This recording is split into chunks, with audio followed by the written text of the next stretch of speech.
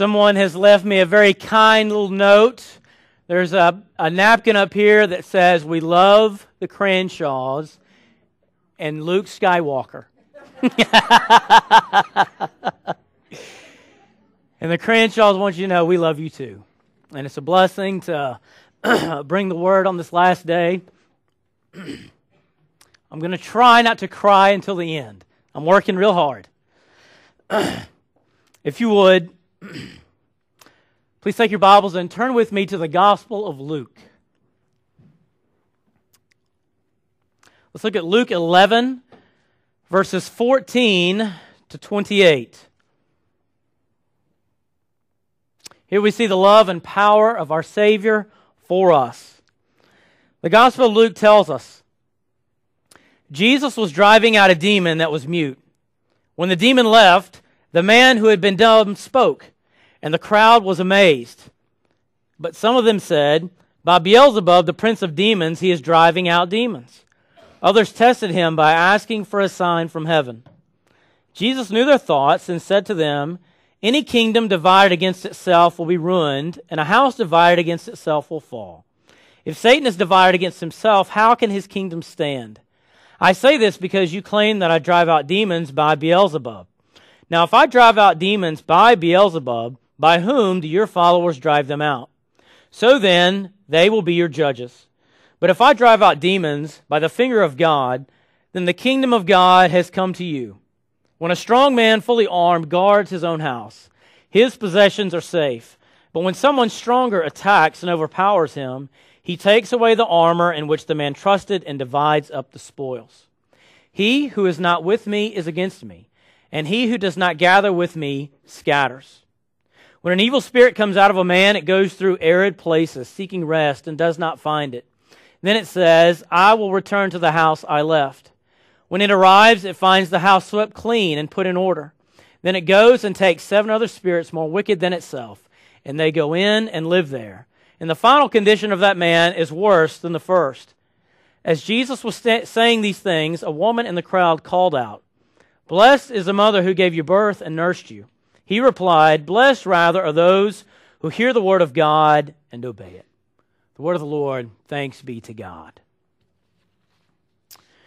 There was a terrorist attack June 15th in the Western African nation of Burkina Faso. Al-Qaeda claimed credit for this attack. They attacked a hotel and 2 restaurants frequented by tourists and international visitors. 30 were killed, 56 were wounded, and 176 hostages were released after the government intervened and freed them from the terrorists. One of the men who was killed was a 45-year-old man named Michael Rittering. He was an orphanage director. Rittering and his wife Amy left Florida in 2011 to minister to impoverished children and widows in this African nation of 17 million people, where almost 1 million are orphans. Michael and Amy brought their younger daughter with them, and they also adopted 2 native children, and they worked in an orphanage that cared for about 400 more. When the terrorists attacked, Michael Rittering was one of the men who were killed. And the terrorists said that they attacked in revenge against France and in revenge against the unbelieving West. This man who left Florida to go and minister to orphans was killed by hatred. He was killed by hatred. And we can look at this act and say it was an act of the devil. It was an act of the evil one. We look at the passage we just read in the gospel, and there's a great deal of talk here about Satan. Jesus is casting out demons. And all this talk, if we're honest, makes us uncomfortable. I would dare to say it aggravates us a little bit because we're not used to thinking about Satan as having a powerful kingdom that is active today. We think, yes, maybe he is somewhere in the shadows. But does he really come after us? Does he really come after us like he did this poor, possessed man? And the scriptural answer is yes. Satan does come after us. He is a murderer of souls, and he is always attacking the church. Revelation pictures Satan as a great dragon, pursuing the church, seeking to devour God's people. He is the one who leads Babylon to become drunk on the blood of the saints. But we see Jesus here, conquering and overcoming the evil one for you and I. He cast the demon out of this possessed man as a part of his great work of freeing us from the work of Satan. The Apostle John tells us in 1 John 3, this was the purpose of the appearing of the Son of God, to destroy the work of the devil. And our Savior does this for us by his life, his death, and his resurrection. But in the crowd on this day, there were doubters. And there were those who hated Jesus. And they actually accused Jesus of driving out these demons by the power of Satan. Here Satan's called Beelzebub. And Jesus is shocked at their foolishness and at their unbelief. And he looks at them and he says, what happens to countries and to families where people are fighting against each other? Do they stand or do they fall apart? The answer is obvious. They fall apart. And Jesus, in a sense, says, does it look to you like Satan's kingdom is falling apart? His work is all around us. Right? We look at our lives today and we see that the evil one is at work. We can ask ourselves, how many fights have we had within our own families this last week? How many hateful things have we said even to those whom we love the most? In how many different ways have we hardened our hearts against God this week? We can't even number the ways, and we're not even aware of all the ways that we harden our hearts against God, and we're not aware of all the ways in which Satan constantly tempts us. Jesus is telling us in this passage, let me tell you what the spiritual realm really looks like. The evil spiritual realm. He tells us Satan and all his demons are perfectly united in their opposition to the kingdom of God and in their hatred and torture of mankind. Their fate is sealed. They are doomed. And so they constantly act out in hatred and rebellion against God and against us, his people. And Jesus says it is utter foolishness for them to say he's casting out demons by the power of the evil one. He says Satan is like this. He is like a ferocious strong man, armed to the teeth, and he guards his own home and his goods. And our problem is that Satan's home is the hearts and lives of men and women. He lives in human hearts like a parasite, ultimately destroying the very lives that are his hosts. And he always guards these homes. He is always vigilant against any threat to his power. And he constantly offers false peace. False peace with his kingdom, false peace with the world, and false peace with our own sinful nature. Our sinful nature craves this peace and rejects the conflict that naturally comes with being a Christian. As soon as we become believers, we are put in a place of war. War with sin and war with the evil one, and it is painful and it is uncomfortable. And we get tired of fighting and contending for the truth. And even in the church sometimes we face conflict, a place where we want to find peace and refuge and hope. And Satan can use this like a knife that he sticks in us to twist it and to torture us and to cause us to doubt the love of God for us. Satan, after all, right, is very tolerant. He deceives us, he tortures us, but he is very tolerant. God is a jealous God. God says, I and I alone will be worshipped. Satan is happy to be one more god in the worldly pantheon. so he can deceive you and so he can own you, body and soul. But we crave this peace. We crave this peace, but we should recognize it's always a lie. And we should also recognize something else that's very important. Satan always comes in disguise. We know this has been the case from the very beginning. In the garden, when he comes to tempt Eve, he doesn't reveal who he really is. He speaks to Eve through the serpent.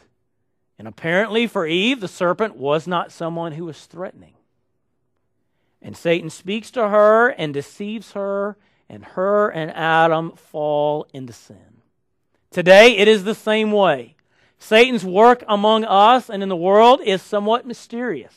You never know, right, who the devil may be speaking through because he is always hidden. The only way to know is to shed the light of the cross on what we say and what others say and what they do. And once we shine the light of the cross upon words and actions and even thoughts, God's truth becomes apparent and Satan's lies become apparent. This is the way that Jesus exposes the evil one. All of us know wonderful, lovely people who are not believers. All of us probably have neighbors who would do anything for us in a heartbeat. They would mow our lawns if we went on vacation. They would watch our kids. They would feed our dogs, right? They give to charitable organizations, but at the end of the day, they don't believe. And there is a hardness in their hearts. And the love of Christ revealed in the cross shows us, right, who we really are. And it shows the difference between believers and non-believers. And the cross reveals the very deepest truth about God, that His love for all people is infinite. And this infinite love brings our Heavenly Father to send His Son to horrible suffering, to suffer on the tree for us to take away our sins and the sins of the world. The cross reveals that God is preeminently for us. He is not against us. He is on our side. Jesus is the stronger one who is our hero, who comes to do what we can't do for ourselves. He is our risen and reigning Lord who comes to liberate us from Satan's bondage and his lies. Jesus in this story is the mighty one who comes to conquer Satan for you. And the good news for us today is that Jesus' work doesn't stop at His ascension. It has continued on to this day, and Jesus' work will continue until He returns back in power and glory. How do we know this? Jesus in John 12 is talking to the disciples before He goes to the cross, and He says, "Truly, truly, I say to you, whoever believes in me will also do the works that I do. And greater works than these he will do, because I am going to the Father." It's always been a strange passage for me. I've wondered, how in the world are we going to do greater works than Jesus? And what Jesus means is this. He came and He took on flesh. And He lived, He died, and He rose again for us. And He did all this in a very little small part of the world. There were many people who saw Him and experienced His miracles. But only this little small part of the world saw Him and could reach out and touch Him. And Jesus tells us that He has ascended and He reigns. And through us, His people, He continues His great work of driving out the devil and liberating people from the evil one and bringing new life by His cross. His work continues through us. And you and I are called to believe that. Now, there are a whole host of reasons why we could doubt it. We see our sin and we see the sin in the church, but we are called to believe that Jesus carries on this work. And how important it is for us to believe this. Because Jesus, in the passage we read, goes on to tell us that Satan does not give up easily. He does not give up easily. He tells this frightening story. In verses 24 to 26, he says, when the unclean spirit has gone out of a person, it passes through arid places seeking rest, and finding none, it says, I will return to my house from which I came. And when it comes, it finds the house swept and put in order. Then it goes and brings 7 other spirits, more evil than itself, and they enter and dwell there, and the last state of the person is worse than first. What is a frightening passage that should bring us back to Christ and see his power and love and glory for us. Jesus is telling us here that the demons and the evil one are always hungry to torture and to afflict us, and where they can, to take up a place to dwell. They are murderers of souls. And this is a reality. We can't see it with our physical eyes, but we can see the evidence of it. One pastor has said this: the human soul is truly a house that needs an occupant. And if it is left empty, an undesirable tenant will take up residence. When Satan is driven out, the void must be filled by Jesus, or Satan will return with even more force and hatred. Now, certainly, there are different kinds of demonic influence. And what we see in this passage was out and out demonic possession. I, for one, don't doubt that that still happens today. I count it a huge blessing that we don't see that very often in this country, but I do believe it happens. But Satan and the evil one constantly harass us. And if we leave our houses empty, if we are not constantly filled up with Jesus, the evil one will find a way in.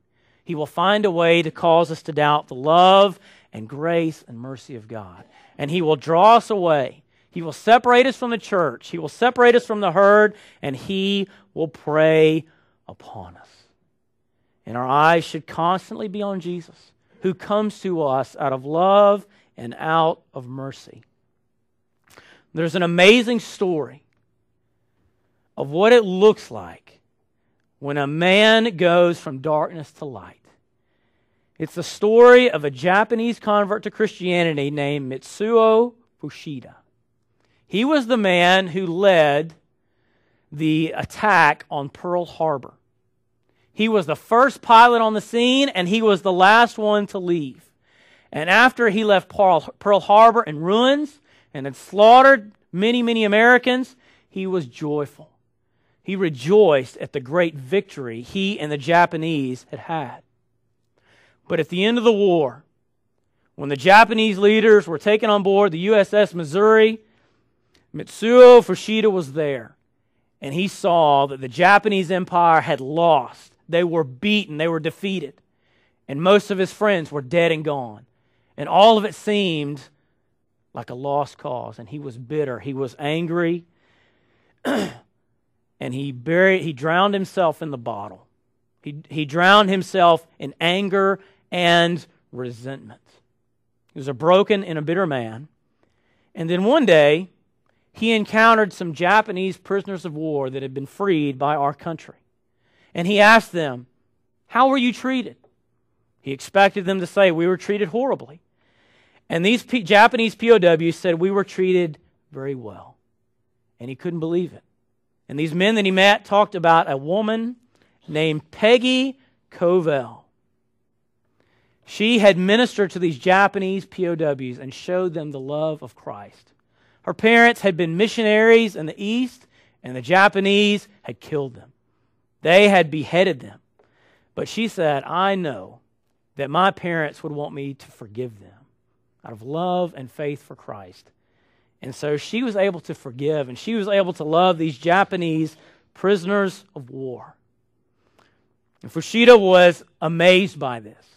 He had been a nominal follower of the Japanese state religion, which was Shinto, and there was no place in Shinto that allowed for this kind of love and forgiveness.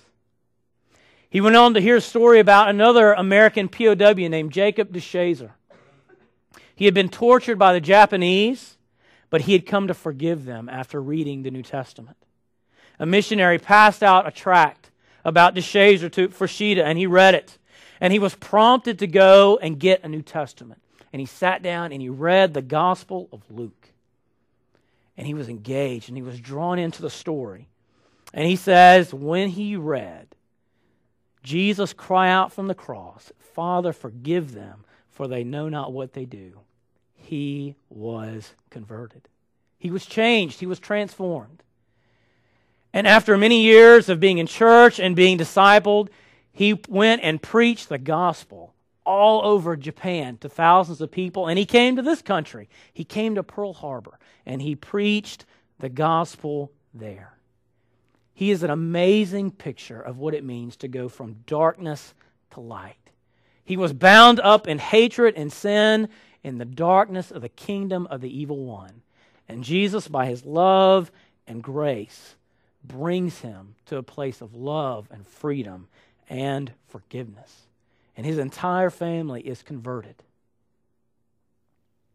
And so we see how real the power of the gospel is in his life and in our lives. But here's where it gets a little difficult. Here's where we scratch our heads.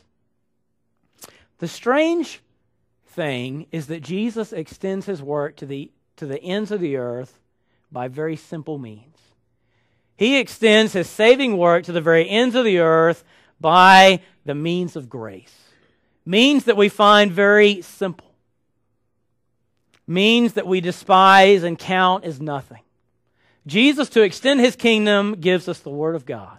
In law and in gospel, he gives us baptism and the Lord's Supper. And Jesus says, by these I give you new life. And I give you, my people, the ability to destroy and roll back Satan's kingdom. It is in this way that Christ is present with us and working among us. Now, our sinful hearts, we want to roll our eyes and we want to go to sleep. And so often we think of church as a place to take a nap, right? We think of church as a place to plan out our week that's coming. Or we take it as an opportunity to murder our neighbor in our hearts who's a couple rows ahead of us. But Jesus says, these are my ways. These are my means that I bring the life-saving work of the cross to you today. It's all good news. It's all good news. The proclamation of Christ crucified for you is truly the living, breathing voice of God speaking to you today. It's a gift. It's not our work, but it's a gift that God gives us. When we come to be baptized, we are, as Paul says in Romans 6, baptized into the death and resurrection of Jesus. What an amazing and tremendous mystery. We don't understand it, but we simply believe it. And we look at baptism, we say, this is not our work. This is God's work. No man came up with baptism. God came up with baptism. Jesus is baptized for us, and he gives it to us. And we're baptized in his name. When we come to the Lord's Supper that we will partake of shortly, we also come and receive it not as a work, but as a gift. It's God's work. And the Scriptures say that when we come, we are partaking of the Lord's body and blood in a mysterious way beyond what we can understand. And we're coming and we're receiving forgiveness and peace in Jesus. And Christ's call upon us this morning is to be faithful to believe, to ask God to help our unbelieving hearts, and to trust in these simple mysteries that Jesus calls the means of grace. The Apostle Paul in Ephesians warns us of turning back to Satan's lies and bondage. He says, once you were in darkness, now you are light in the Lord. Walk in love as Christ loved us and gave himself up for us, a fragrant offering and sacrifice to God. And we do this not by our own power, but by receiving Jesus where he promises to be, in the preached word of the gospel and in the sacraments. And here we come and we receive deliverance from the evil one, and we receive Jesus' righteousness. At the end of the passage we read, it ends in kind of a funny way.